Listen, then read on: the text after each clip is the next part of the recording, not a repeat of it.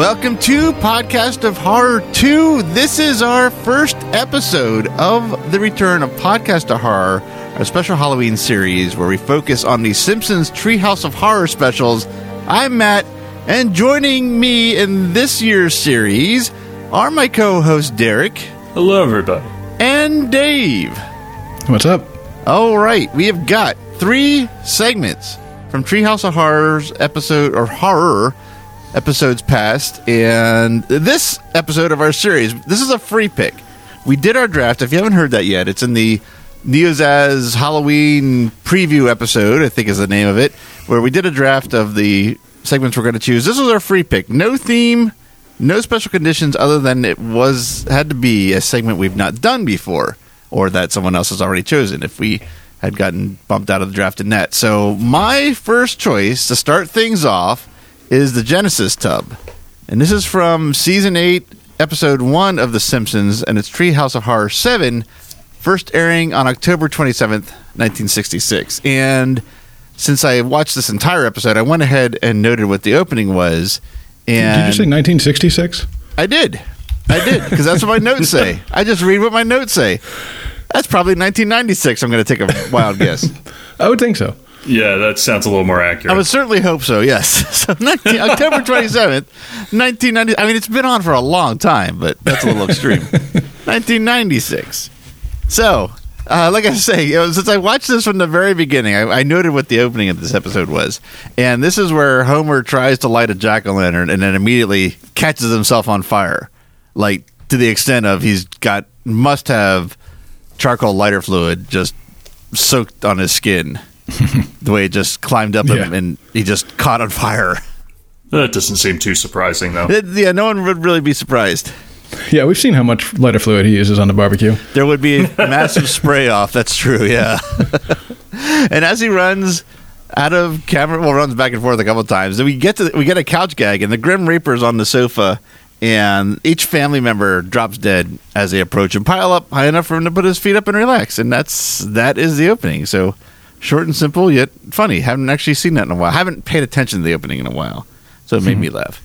So, on to the story. So this is the one where Lisa has just, at least recently, lost a tooth.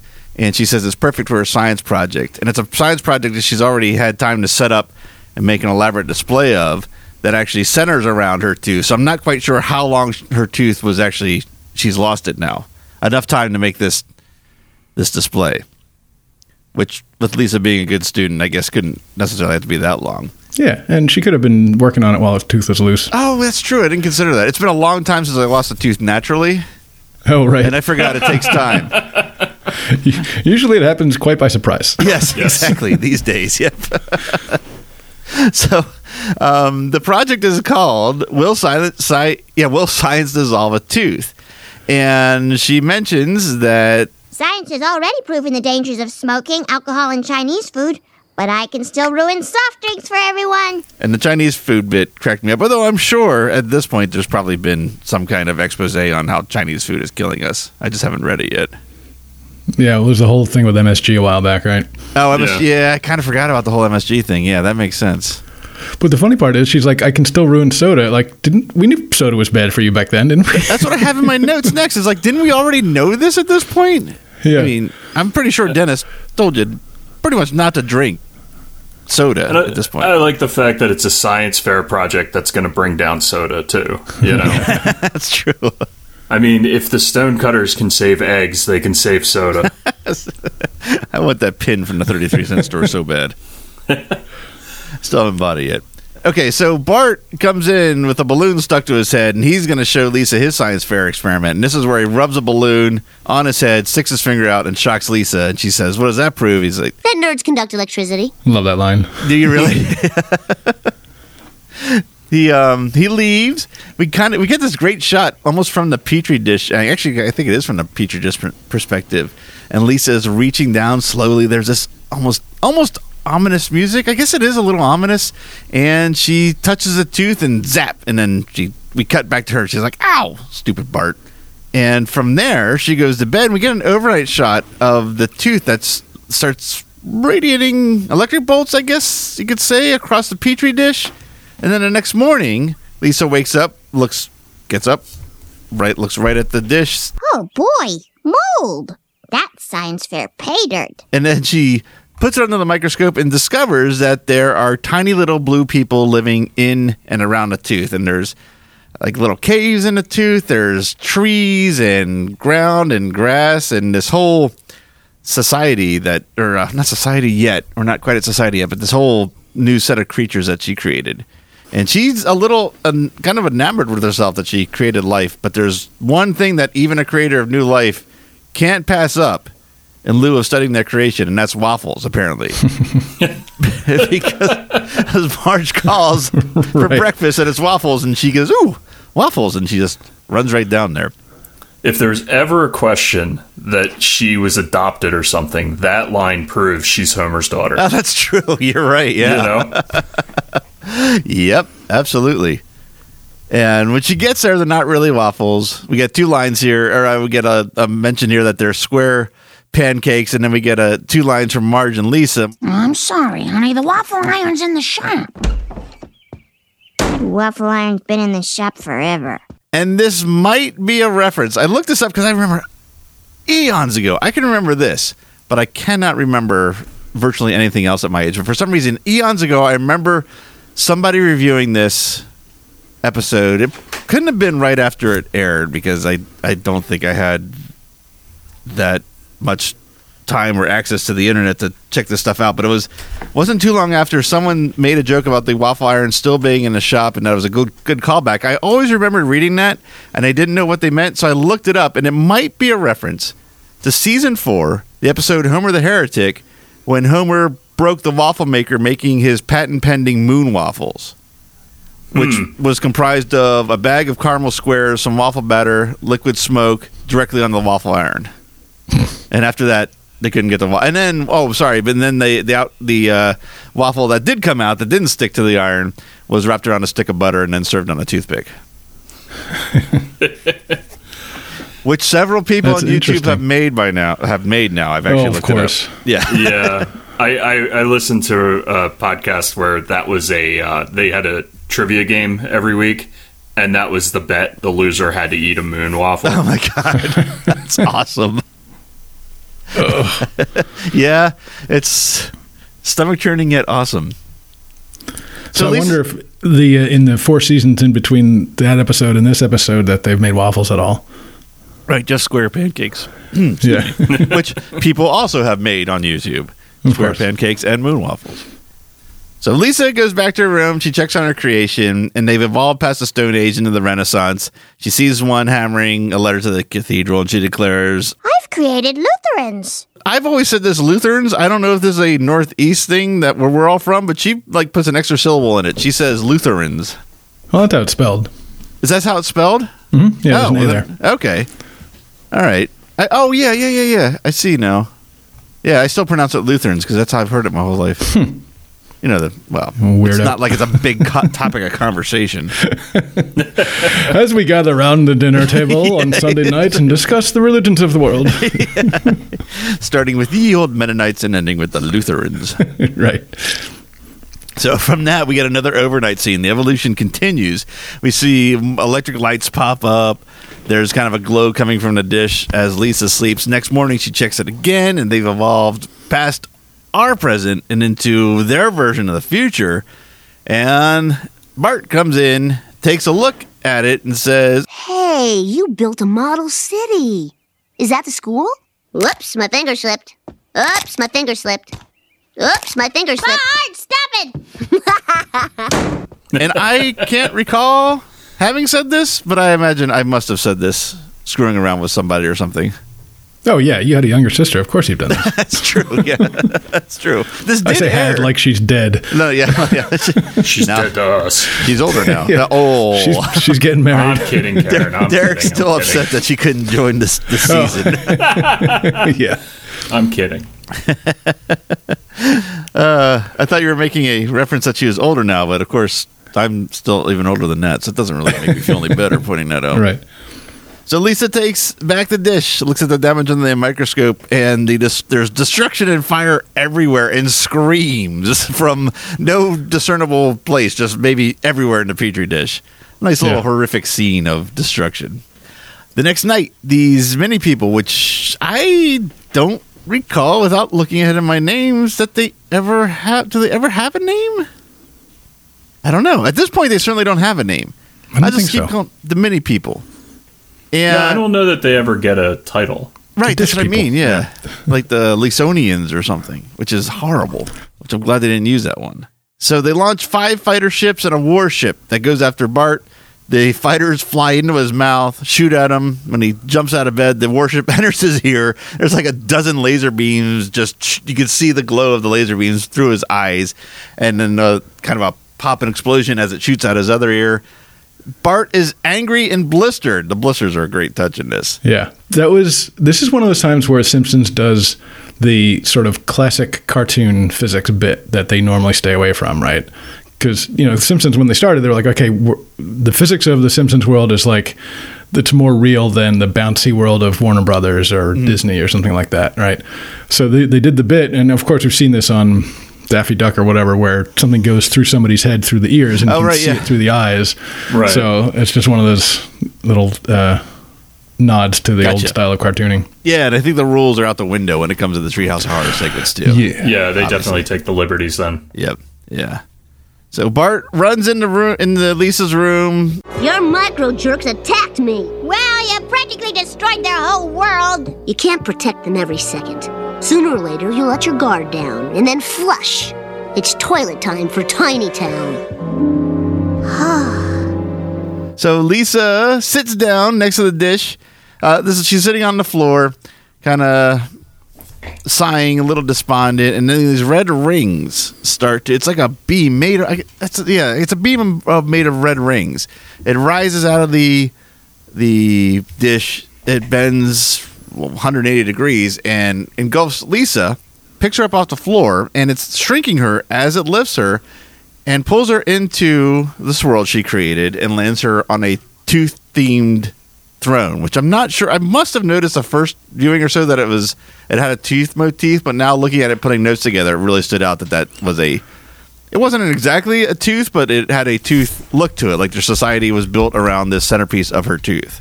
Oh, yeah. The tooth theme is everywhere. The guy's staff has a tooth on the end. Oh, I didn't even notice that. Oh, yeah. That's a detail I missed. Okay. Yeah, it's the whole theme of the town at that point. Okay. Well, then I completely missed just the chair then. The biggest object. I noticed that. And the second biggest, the tooth. That's all I saw. And then we meet the man behind that beam, and it's a tiny world version of Professor Frink. He's praising his defibrillator. And Lisa is greeted with a Hail Lisa from presumably all the world's inhabitants. And then a leader. I don't know if it's a leader of the society or like a religious leader. Some sort of definite leader. He's dressed differently and stands out from the rest of the crowd. Comes out and welcomes her to her world. Lisa's impressed by not only the world but the fact that they can speak English. And this leader explains, "We have listened to you speak since the dawn of time, O Creator, and we have learned to imitate you exactly." Yeah. It was hard to write out that note, but you get the idea. It's like the when they did the Jurassic Park one, nothing could possibly go wrong. Yeah, that's the first thing that ever went wrong. Me, no good at English? That's impossible. That one I know. I probably said that before Ralph did. So they've made her their god, or they view her as their god, and they let her know she's the only one that can save them from the devil. And it's the one that she calls Bart. And she says, "Oh, Bart's he's not the devil, he's my brother," which stuns the crowd and then breaks open into this impromptu Q&A. God? Hi, Bill Watson. I live in the Clark building. I have a question. If you're so good, why do you allow bad things to happen? Why am I so fat? Why do bad things happen to good people? They're basically all humans at this point. Right, and they're throwing out all of the dumbest things people would ask a god. You're right. Yeah, exactly. Yeah, there you go. Yep. I blame you for me eating all those Twinkies. Exactly. Yeah. Why do bad things happen to good people? Yeah, I like that one, and thrown in over all the other rumbles. Mm-hmm. Yep. So Lisa says she can take care of everything.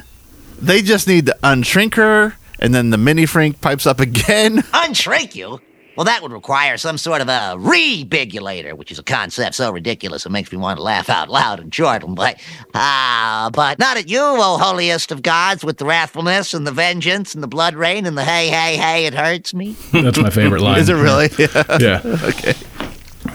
The concept so crazy that it boggles the mind. That's what it was. Yeah, I didn't write out the whole. I started writing the line and then apparently went to decided just to put the clip in there according to my notes.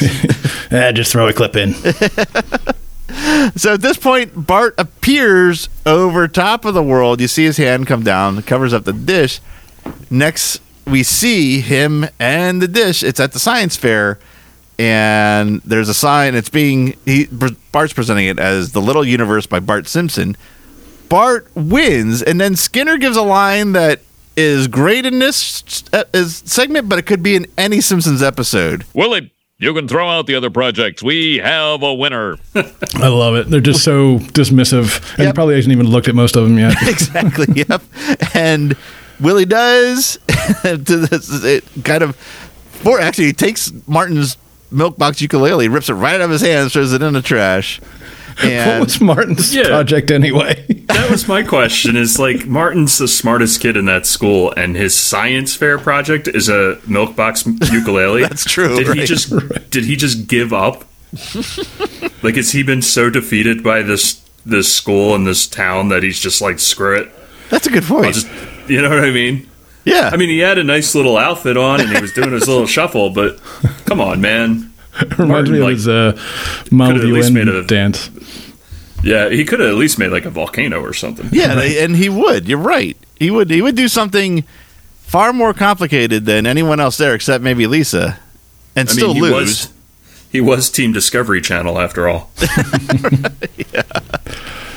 Yeah, that's funny. Yeah, the shoebox ukulele is more of a Ralph. Shoebox. Okay, yeah, shoebox. Right. Yeah, it is. You're right. Yep.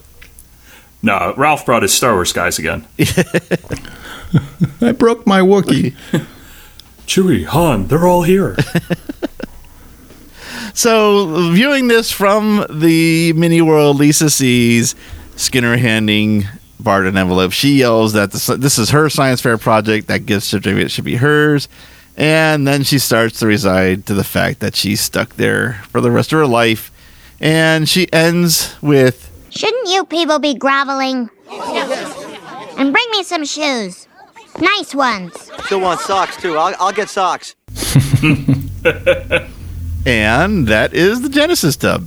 So into the rating, I really like this one. I think this was my very first, it was my first free pick, so I wanted to make sure we got this one in there. It's a clever story. It's for what I really like about this, which I didn't really notice until making notes, for a 10-minute-ish segment, I didn't really time it. It has a pretty, I wouldn't say complicated, but it has a solid beginning, middle, and end without having to spend too much time on either one of those three and sacrifice the others. So you got the premise pretty quick within the first 2 minutes, and then you got the evolution, and then you got Lisa being pulled down to that world, and none of it seemed like it was squeezed in or rushed, and one was too longer than the other. So that was, I thought, really cool too, considering you did have to get a lot across what was going on in this story in a sense. I mean, the visuals helped a lot too. It's actually more sci-fi than comedy in the end, I think. And it's a good sci-fi for Treehouse of Horrors, which isn't always the case. So for my rating on this, I'm going to say it's pretty strong, but it's not perfect. I'm going to give it a 4.5 out of 5. The thing that was missing was one really big laugh. There's a lot of chuckles in it, a lot of things to quote, a lot of things I like, but there's not that one big laugh that a lot of I just almost said Halloween Horror Nights. A lot of Treehouse of Horror segments do have. So that's the only thing that's missing for it, and that's where that 0.5 is taken away. Well, I'm glad to see the long pause waiting for the next person to talk has continued into season 2. I looked at this as a possible for putting on my pick any episode list, but I think the thing that hurt it for me is that it's not really a horror, and we go into that a lot with these this one's got Freddy Krueger in it, and then this one's like a sci-fi story. But I really did enjoy it, and there were a lot of little mini gags that I liked. I would have to go with a 3. Okay. I'll give it 3 out of 5. I did have this on my list, and it is one of my favorites. I agree with Matt. It doesn't have that big laugh, so I also put it at a 4.5. Nice. Okay. Well, that's I think pretty good for. Well, of course, it's one of the first 10 ones, so those are all pretty solid. But we'll talk about that when we get into actually our next episode. So let's move on, and we will continue with the veterans. And Derek is up next with. I'll let you introduce it. Okay. Well, oddly enough, the Citizen Kang is the next segment after your last segment. Yeah, that was pretty. Because I stopped watching mine, then went to my notes and I'm like, okay, what episode do I need to watch next? I'm like, oh, I should have just left it running. Damn it. So Citizen Kang is from Treehouse of Horror 7 from season 8 from 1948. No, I kid. It was the third segment, and it had the guest star of Phil Hartman playing Bill Clinton. So we start out on the lake in the middle of the woods, and Homer's leaned back in his boat, enjoying, a nice quiet evening of fishing. The old fishing hole. So peaceful and relaxing. Doesn't even matter if I catch a single fish. Come on, you stupid fish! Take the bait! Don't make me come down there! Yeah. Which... my first thought was Mr. Plow in the waiting game. Homer doesn't want to wait. Why would he think that fishing would be a good hobby for him? Yeah, exactly. So as he's screaming at the water, all of a sudden, a giant spaceship hovers above his head. The claw machine claw comes down, grabs him by his mouth, and drags him back up to the ship. You see Homer cowering, and then all of a sudden the reveal of Kang and Kodos. My name is Kang, and this is my sister, Kodos. Hello. Who, by the way, we have seen many, many times at this point, and they still felt the need to introduce themselves to Homer. True, yeah. Whatever, maybe this was somebody's first time seeing them. So he starts groveling and says, "Don't eat me! I have a wife and kids! Eat them!" Yeah, so, I think that's my line. Well, actually, if you take away the very last line, which is probably the most quoted in the world, that is probably my favorite line out of this one. It's just another example of where Homer's fear leads to him sacrificing those that he loves pretty quickly. Yeah.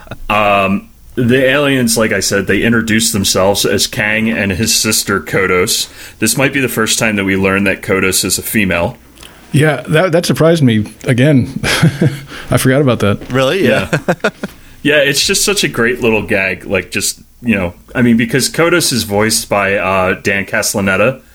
So, when they say, "Oh, my sister Kodos," and he just goes, "Hi." Yeah, he does about the manliest voice he can. Hello. Like as low and as stern as it can be to be the complete opposite of what you're being set up for. So Homer assumes that he's there to be probed and says, "All right, well, let's just get this over with," and starts to drop his pants to the horror, to the absolute horror of Kang and Kodos. And they say, No. We've learned everything we could from anal probing. We're actually here to take over." Homer kind of loses it, and they're like, "We need you to take us to your leader." The most stereotypical alien line ever, "Take me to your leader." And Homer's fairly wise about the presidential election in this episode. Is he surprisingly informed? Yeah. Well, I guess you mean President Clinton. He usually hangs around Washington, D.C. President Clinton. And they're like, "Okay, well, we'll go get him." And then he stops and he goes, "Well, there's this election next week, so after that it might not be him anymore. It might be, what's his name? Mumbly Joe. I saw him on TV the other... Bob Dole. I saw him once on TV. So Kang and Kodos decide that they're going to go capture Clinton and Dole, or Clinton, as they refer to him. So they go to get Bob Dole first. He's coming out of a Senate meeting, and they kidnap him, and he goes, Bob Dole doesn't need this. As he gets sucked up into the ship.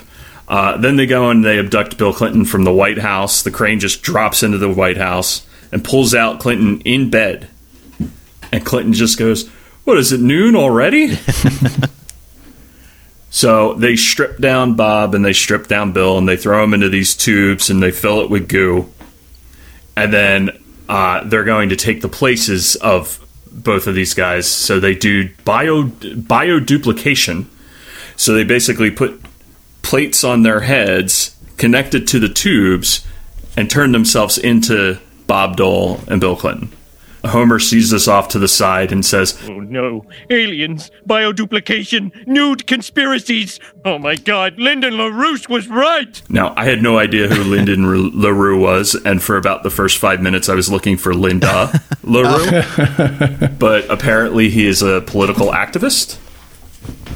I'll take your word I've for heard it. of him. I don't remember what he was up to. I don't know. It's just one of those times where Homer has like a bit of information and just spits it out there. Like nobody's paying attention to him. So I always like that. The Kang and Kodos realize that Homer's still there and he's seen everything they do.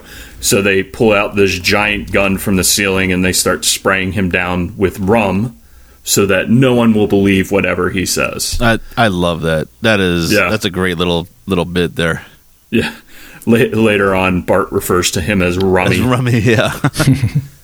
So he gets back to the house, and Marge is watching the news, and Kent Brockman is saying how Clinton seemed a little weird at the press conference today, but his staff said it was just due to his tie being a little too tight. Marge refers to him as Slick Willie and says that's what he does. He gets away with everything. So Homer screams at the TV and says, that's one of the aliens. That's one of the aliens that took me up in the ship after I caught the biggest fish you've ever seen. He cannot stop lying. Nope.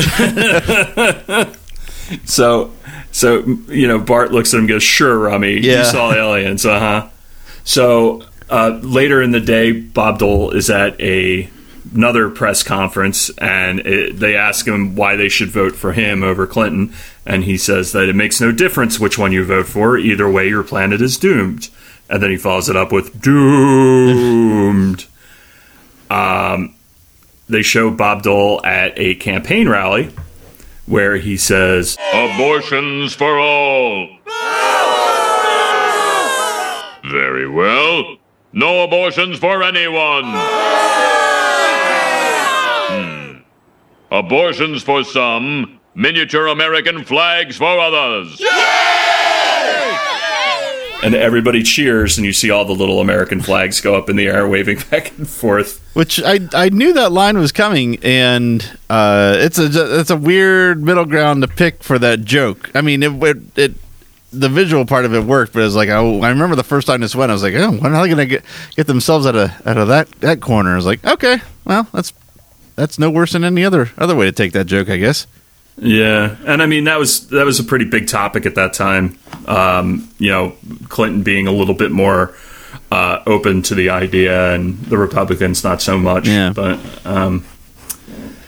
so they flash over to Bill Clinton and Bob Dole walking down the street, hand in hand, mm-hmm. and they're talking about how they're going to be able to take over this world fairly easily. When a van pulls up, and what looks like George Stephanopoulos pops out. Mr. President, sir, people are becoming a bit confused by the way you and your opponent are, well, constantly holding hands. We are merely exchanging long protein strings. If you can think of a simpler way, I'd like to hear it. That's a good line too. I like classic. Yep. Yeah, and the van just takes off, and like, okay, they're just being weird, whatever. So we get to the big debate. And this is by far my favorite line. And I've watched this a few times today, so it just made me laugh way too much at The Office. We must move forward, not backward. Upward, not forward. and always twirling, twirling, twirling towards freedom. Makes absolutely no sense. Nope. And you just see Bill just doing his little circles. Yep. But It's almost sad watching this these days. Yeah. Yeah, you're right, actually. Yeah.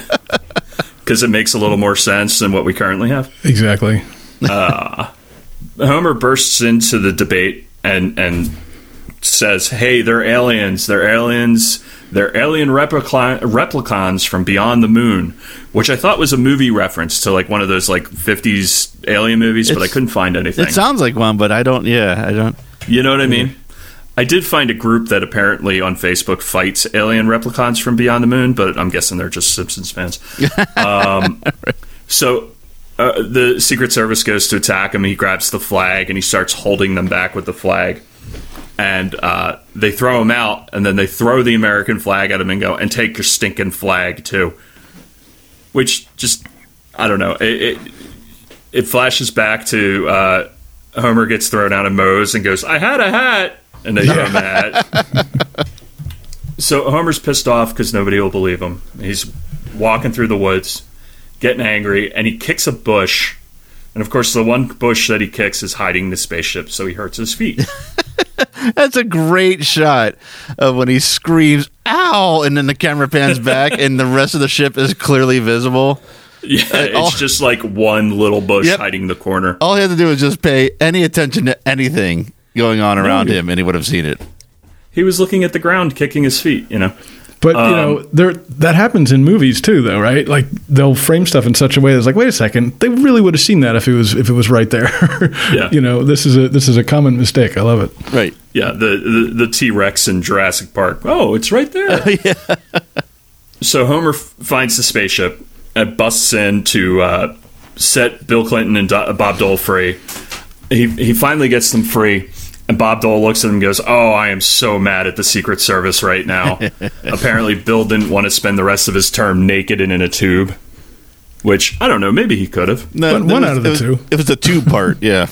Yeah. While Homer's figuring out how to get them back to Washington, they decide that the two-party system just isn't working anymore, and they need to work as a team, and together they can save America and make things right again. And they say, Homer, let us out of here. We're going to go kick some alien ass. And Homer goes, oh, okay. And he finds the button on the dial that looks just like open the tube. That's the first time I shouldn't say first time, but it's a more recent time that I noticed that there's red arrows pointing directly out. They start in the tube and extend out into the tube. That's a detail that it just kind of passes by in subsequent viewings, but this time watching it to talk about it stood right out. Oh, yeah. So he pushes the button, and of course it sends Bill Clinton and Bob Dole out into space, bare-ass naked, and you just watch as they float away. I'm wondering why Homer had to fly out into space to get from Springfield to D.C., though. I thought that too watching this, but I chalked it up to him just not having any idea how to work that, and that's just what happened when he smashed buttons. It's to make that joke work. Yeah. Well, there's that. The sort of 2001 reference. Yeah. So Homer freaks out and decides, what am I going to do? What am I going to do? Meanwhile, they're giving their final speeches at the White House, and Bob Dole looks and says, the politics of failure have failed. We need to make them work again. Yeah, that's a good one too. And Bill says that he's looking forward to an orderly election tomorrow, so that they can avoid a violent bloodbath. As they're having their final debate in front of the White House, Homer crashes the spaceship into the White House. I don't know how he figured out how to get to the White House, but that was pretty lucky. So he smashes into the White House, runs. You hear him, which is one of my favorite Simpsons gags, is you hear him running through the house to get down to the stairs, and the White House is huge, so it's taking a little time. And the camera follows where he would be inside, in the house, but you don't actually see him. I love that too. You get that left and right, the hard pan through the whole house. He finally gets to the front. He rips off their masks and reveals that they're aliens, and they burst out of their suit, and everybody's freaking out, and they're like, what's it matter? It's a two-party system. You got to vote for one of us. And there's a guy in the audience who I've started calling Fake Skinner, because he's basically Skinner with black hair. Oh, and I'll have to go back and look. It's uncanny. Okay. And he goes, well, I'll just vote for a third party. And the aliens mock him. Go ahead. Throw your vote away.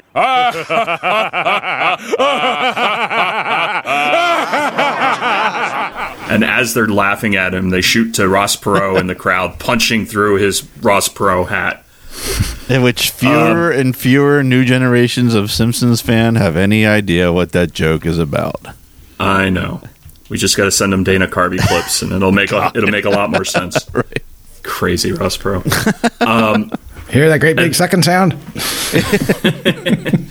At this point, if you figure out that Kang was Bob Dole, because he almost says elect Kang, and he stops himself to say Bob Dole. Oh, that's right, yeah. So I was trying to figure that out the whole episode.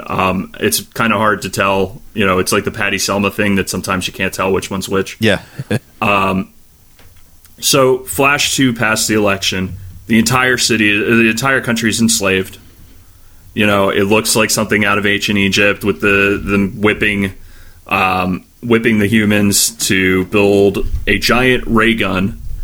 And which Marge says, why are we building a giant ray gun to shoot at a planet I've never even heard of? And she gets whipped for her insolence. And this is where Homer looks at her and goes, don't blame me. I voted for Kodos. Go! Which I have heard that line more in 2018 than 1996.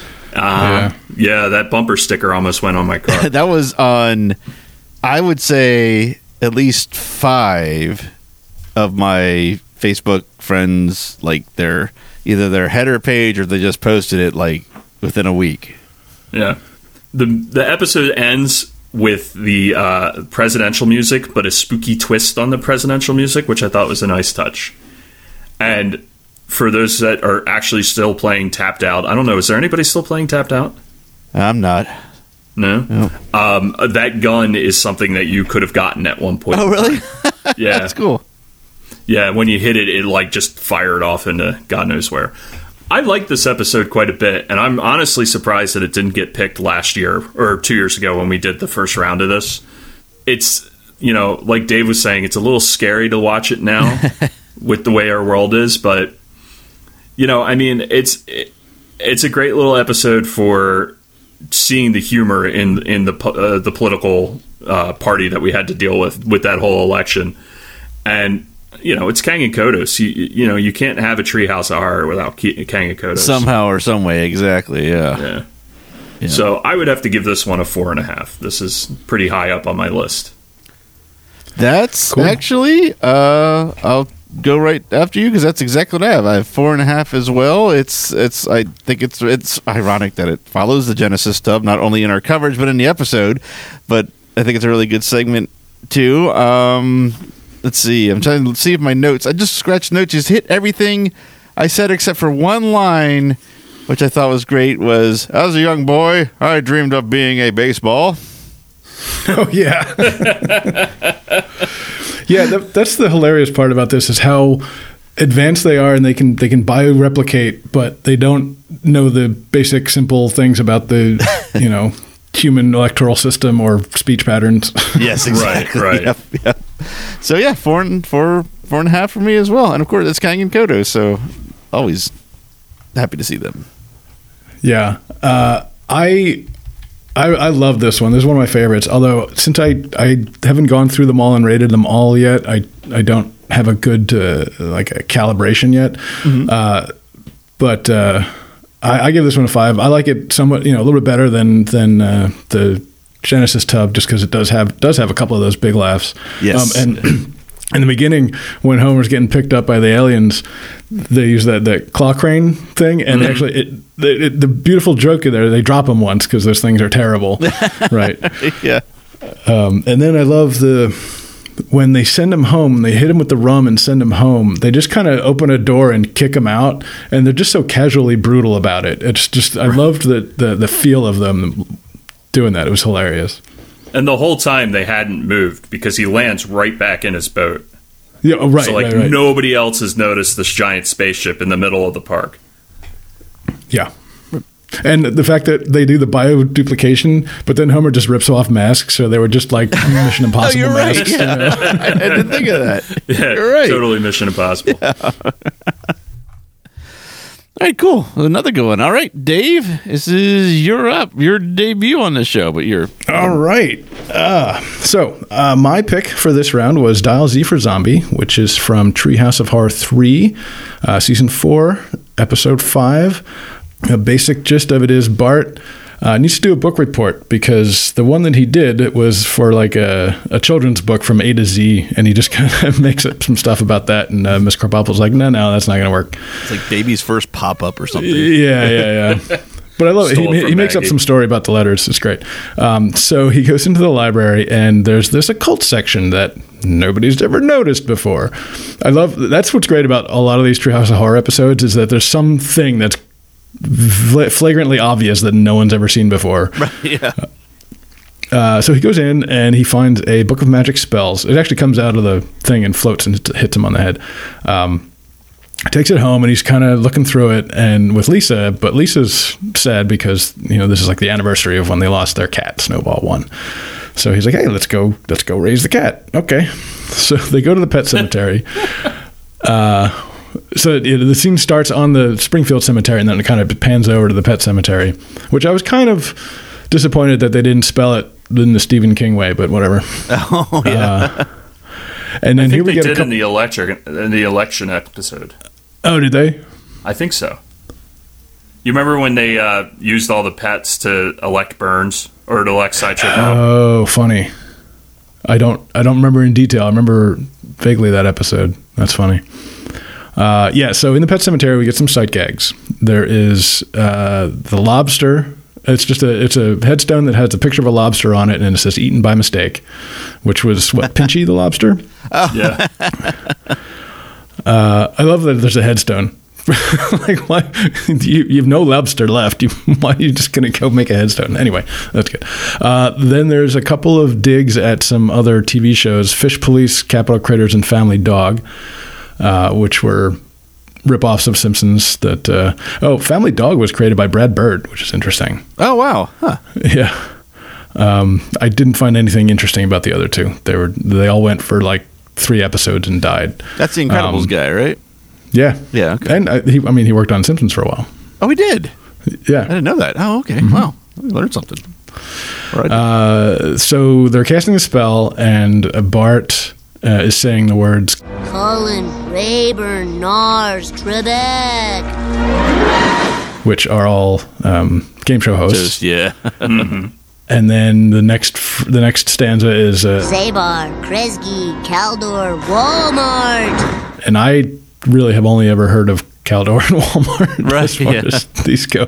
They're really pulling some regional stores. But it's the wrong spell.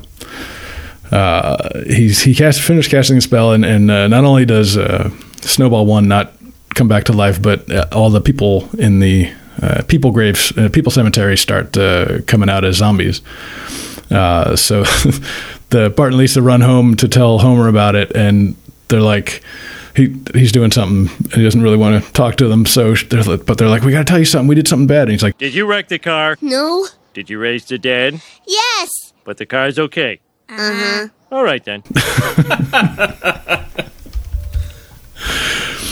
It's great. And then, so they start to barricade the house against the zombies, but of course, Homer forgets to barricade the back door, and Marge is yelling at it. As they're hearing the zombies start to hit the back door. They're like, "What? Did you barricade the back door?" He's like, "What? Oh, that."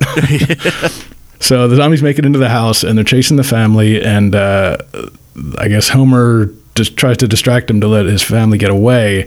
And so they start gnawing on his head, but they're like, nothing there. Oh yeah, they even give a little tap, and there's the hollow sound. Yeah, the hollow coconut. Yeah, yeah, that's it. That is it. Yeah. Yep. Then Flanders comes in as a zombie, and Homer kills him. And this is the great line. Dad, you killed the zombie Flanders. You was a zombie? Yeah. That's the line. Yep. Let's see. Oh, and so now, of course, we go to our cut to the Kang and Kodos, who are watching this from space, and they're happy that they'll be able to just come in and take over when all this goes down. The zombies have the Earthlings on the run. Soon the human race will wither and fall, like the Earth plums we have seen on the observerscope.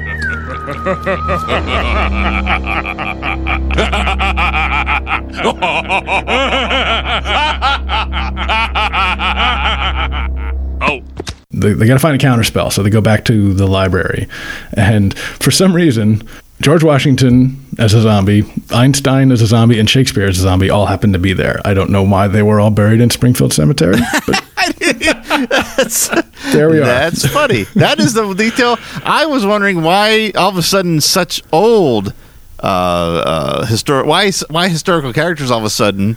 Yeah, and why not something somewhere in between, like well, I guess I picked George Washington, and I guess Einstein's in between, so I guess there was. But why wasn't there like another middle ground one there? I didn't even consider the fact that they were all they were risen from the Springfield Cemetery. That totally escaped me. And Homer has some quip when he kills each one of them, and you can put the clip in. But take that, Washington! Eat lead, Einstein! Show's over, Shakespeare. Is this the end of zombie Shakespeare? Which I think they were chosen just for the probably lines, just for the jokes. With a dry, cool wit like that, I could be an action hero. So they find another spell, and this one is Kolchak, Mannix, Banachek, Dano, which are all TV detectives. Okay, so yeah. And that turns Lisa into a snail, and she's like, "What?" He's like, "Oh, nothing. You just look really pretty." Yeah. And she's flattered. Yeah. Oh, Bart. But then he finally gets the right spell, which is Trojan, Ramses, Magnum, Chic. Yeah. That's great. Which sends all the zombies back to their grave. And this little bit is great. So they're let's see which one first. Okay, so they're kind of walking into the thing, and one of the zombies says to the other one, "See you in hell." And the guy says, "Still pushing that boulder?" Yep. And then one guy's climbing into a grave, and another guy comes over to it and says, "Excuse me, I'm John Smith." John Smith, 1882. My mistake. Yeah, that's a good bit too. Yeah. And then with the very end, the Simpsons are back watching TV, and I think it's Homer and Marge says, "I'm sure glad we didn't turn into mindless zombies." Yeah. TV. Man, fall down. Funny.